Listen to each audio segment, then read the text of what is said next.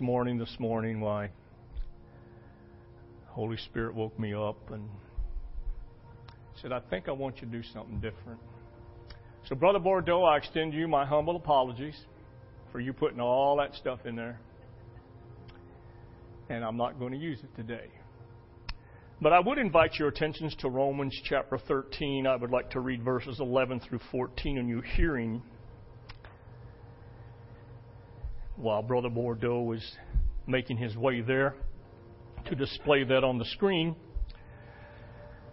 You know, one would think, at least basically from the way I think, based on the current conditions of this world and all the things that we hear going on,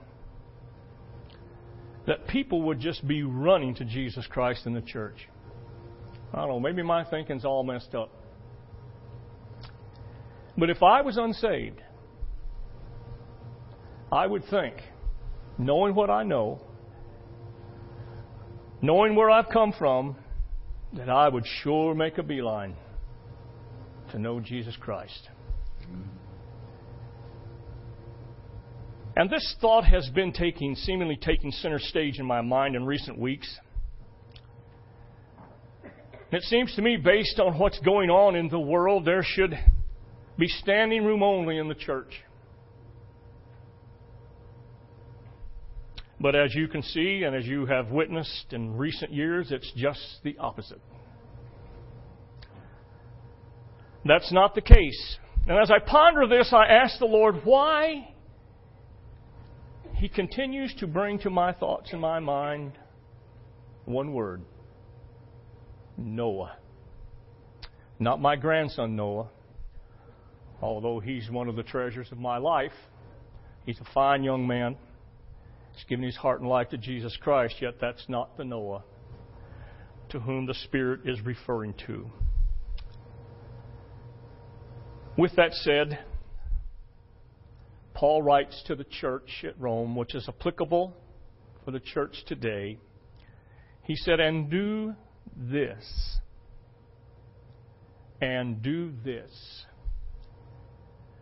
knowing the time, that now it is high time to awake out of sleep.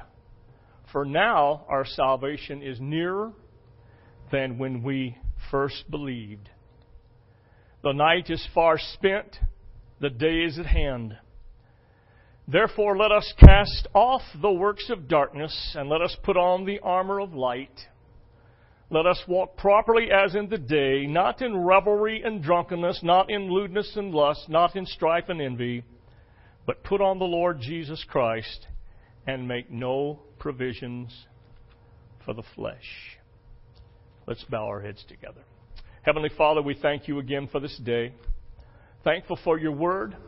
Thankful for the privilege and opportunity we have to come together here and to hear your word. I pray that you will minister through this vessel and these lips this morning, and these thoughts that you have placed in my heart and mind, that we might expound them through the power and presence of your Holy Spirit. And we'll give you the praise and thanks for it. It's in Jesus' name. And everyone said amen. Brother Bordeaux, I'll be going to Matthew chapter 24 shortly, so if you want to be making your way there. Paul, writing to the church, expounds us to not make provision for the flesh, knowing what time we're living in, knowing what's going on around us, knowing the things that are taking place in our world. If he penned these words nearly 2,000 years ago, imagine the urgency that should be upon our heart and our minds today.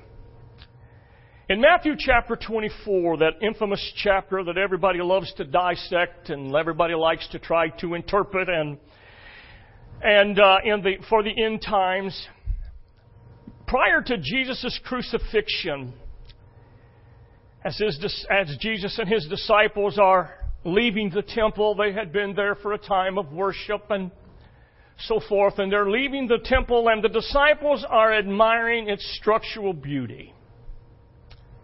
They're looking at the temple and all that its structure and its beauty, and they're pointing this all out to Jesus and telling him, look at this. It's not just magnificent. This is such a beautiful place. And in the process of that, Jesus tells them, not one stone shall be left here, one upon another. Now that's kind of a bombshell to drop on these fellows right then. They're admiring the beauty of God's house and all that was there and how it was structured and the beauty and the magnificence of it. And He tells them, hey, that's all well and good, but there's not going to be left here one stone upon another.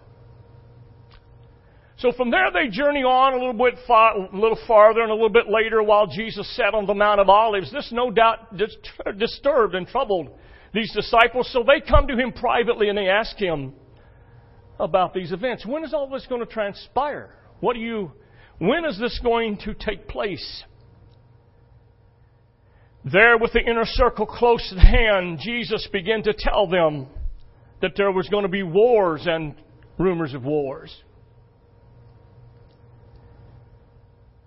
That nation would rise against nation. He said, don't get too alarmed, the end is not yet. There would be famines and pestilences and earthquakes in various places. It's just going to be a strange time for humanity to live. He tells them a little bit farther on, He said in verse 12, and because lawlessness will abound, the love of many will grow cold. Can I tell you this now, and I'll mention it again a little bit later, that evil and lawlessness is running rampant on the earth. It's on the march. Jesus said, but he who endures to the end shall be saved.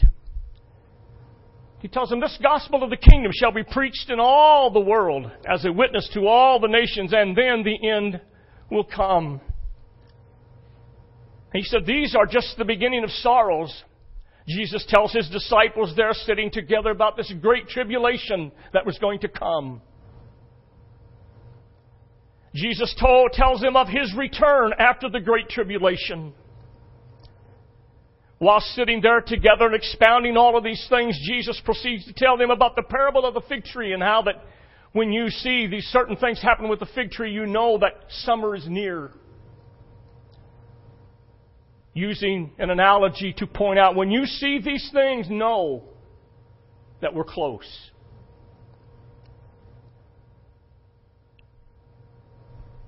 He says to them in verse 33, so you also, when you see all of these things, know that it is near at the doors. Then Jesus expounds to them and tells him in verse 36, but of that day and hour no one knows, not even the angels of heaven, but my Father only. He said, no one knows. The angels don't know. There's only one who does know, and that's my Father who is in heaven. And then He brings something into the picture here that is striking to me. He tells them in verses 36 through 39, but He said, but as the days of Noah were, so also will the coming of the Son of Man be. For as in the days before the flood, they were eating and drinking, marrying and giving in marriage until the day that Noah entered the ark, and did not know until the flood came and took them all away, so also will the coming of the Son of Man be. Now I could go into a lot of specific details about the how and the why, and they'd never seen rain, and why they weren't believers in that day, and they'd never heard of such a thing or seen such a thing, even though Noah cried out day after day. You better get ready. There's a storm over the horizon. He said, but as it was in the days of Noah. So my question, exactly what was it in the days of Noah that Jesus would tell these disciples? You want to know, you want to understand, it's going to be just like it was in the days of Noah.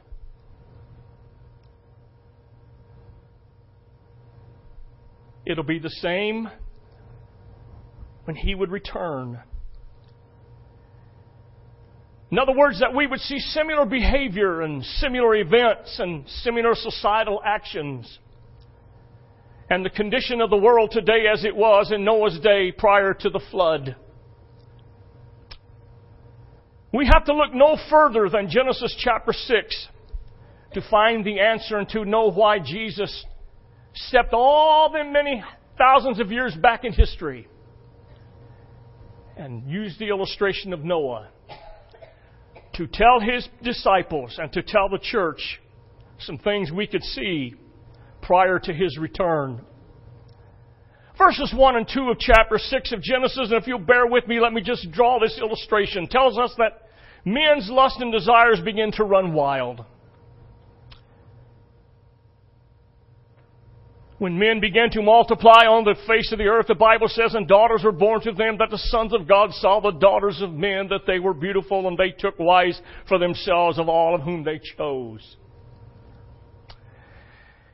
Strikingly, verse number 3 tells us something about God's position and how He felt about the way things were going in the world of that day. The Bible says, and the Lord said, my spirit shall not strive with man forever. In other words, He had just about had it. He had just about come to the end of His rope with humanity's behavior. For He indeed is flesh, the Bible tells us, the Lord speaking, yet His days shall be 120 years.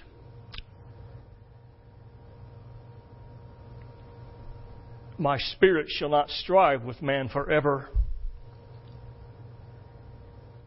Verse 4 tells us about giants, and we won't read it. You can go back and read it a little bit later, but it talks about giants that were in the land. But I really want to zero in this morning on verses 5 through 8. Let's take a close look at them, because I think they will shed a lot of light. The Bible says that the Lord saw the wickedness of man was great in the earth, and that every intent of his thoughts of his heart was only evil continually.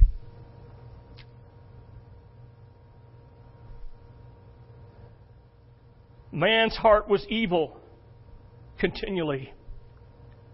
Then the Lord talks about He was sorry that He had made man on the earth, and He was grieved in His heart. So the Lord said, I will destroy man whom I have created from the face of the earth, both man and beast, creeping thing and birds of the air, for I am sorry that I have made them. Now before you sigh with sorrow and wonder, notice the next verse. But Noah found grace in the eyes of the Lord. In the midst of that bleak picture of humanity, in the midst of all that God seen was going on in the earth and all of the anarchy and upheaval, and how man's heart was depraved and evil continually, in the midst of all of that, there was a man and his family who found grace in the eyes of the Lord. The Bible says that Noah was a just man, perfect in his generations. Noah walked with God.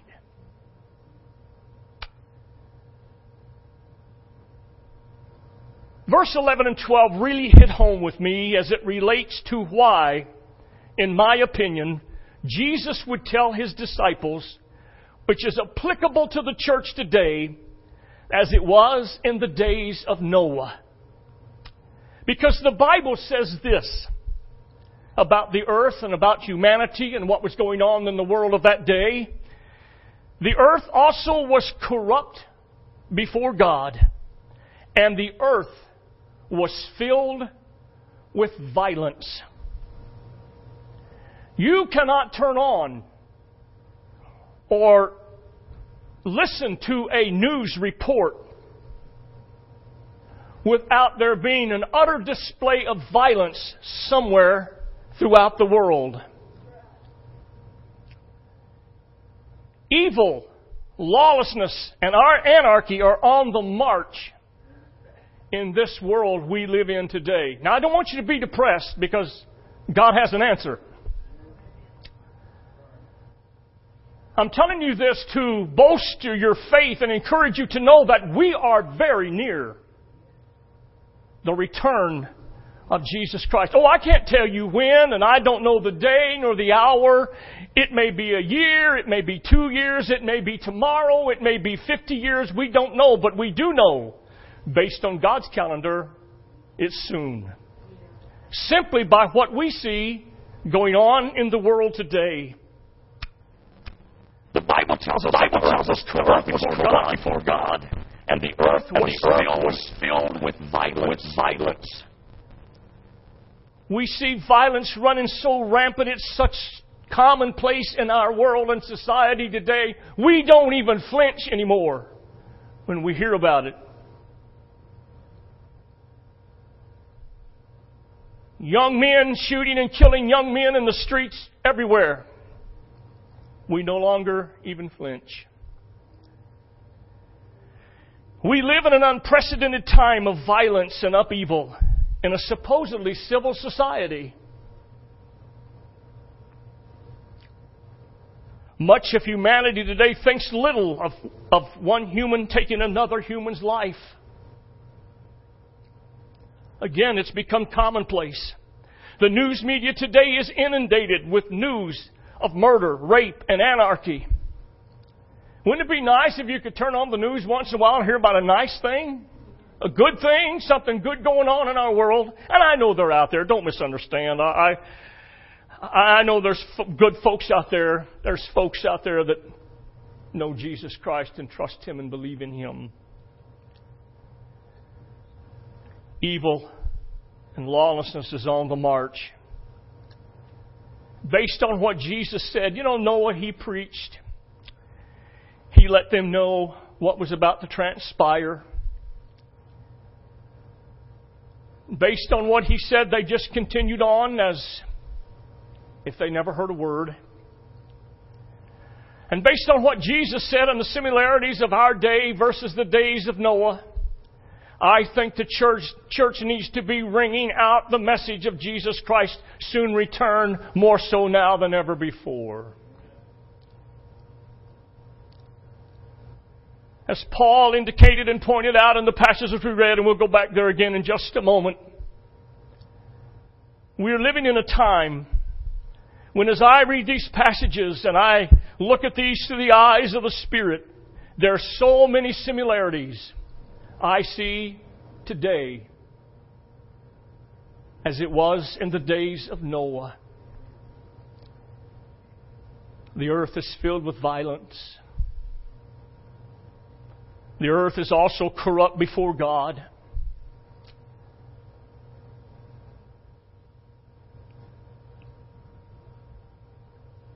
So He called Noah to do what no one else had ever done before.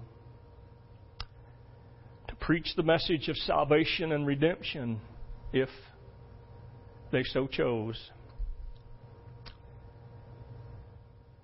But as it was then, so as we see what transpires in the world today, the economies of the world are at disaster stage.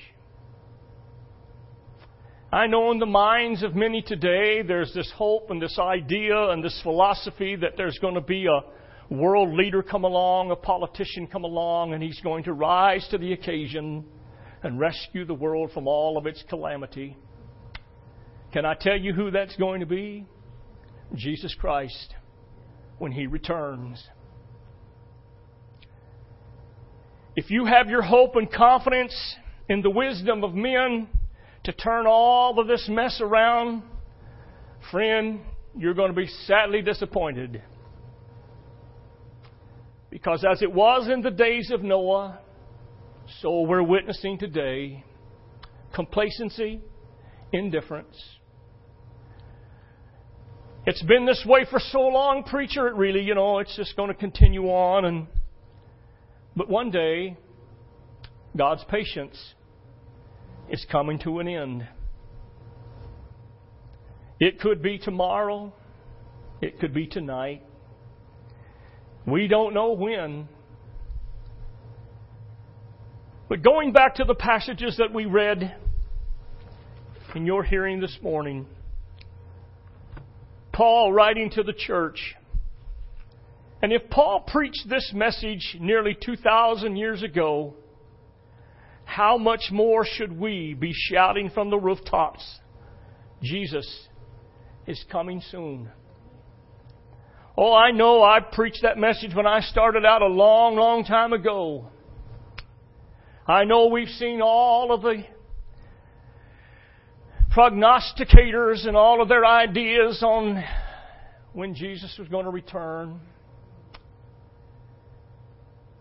88 reasons why Jesus is going to come in the 80s, and here we are in 2016, many, many years removed. But we do know He's coming soon. Paul said, knowing the time,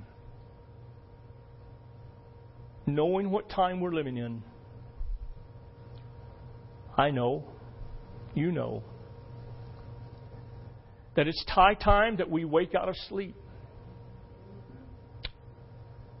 For now is our salvation nearer than when we believed. Oh, I know there was a time, even in the early days of my ministry, that I could preach a message about Jesus coming soon and the altars would fill up. Now, most of the time when you do, people look at you like you got a third eye in the middle of your forehead. Because it's been so long. The night is far spent, Paul said, the day is at hand. Therefore, let us cast off the works of darkness and let us put on the armor of light. Let us walk properly as in the day, not in revelry and drunkenness, and not in lewdness and lust, not in strife and envy. Then he puts the exclamation point on that by saying, but put on the Lord Jesus Christ and make no provisions for the flesh to fulfill its lust.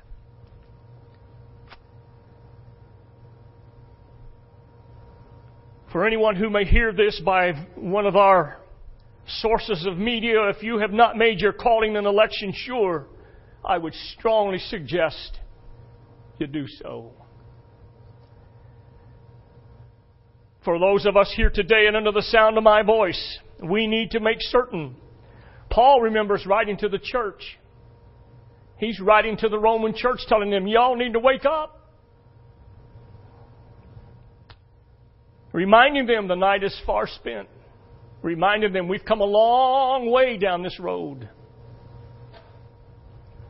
Once I was young, not so much anymore.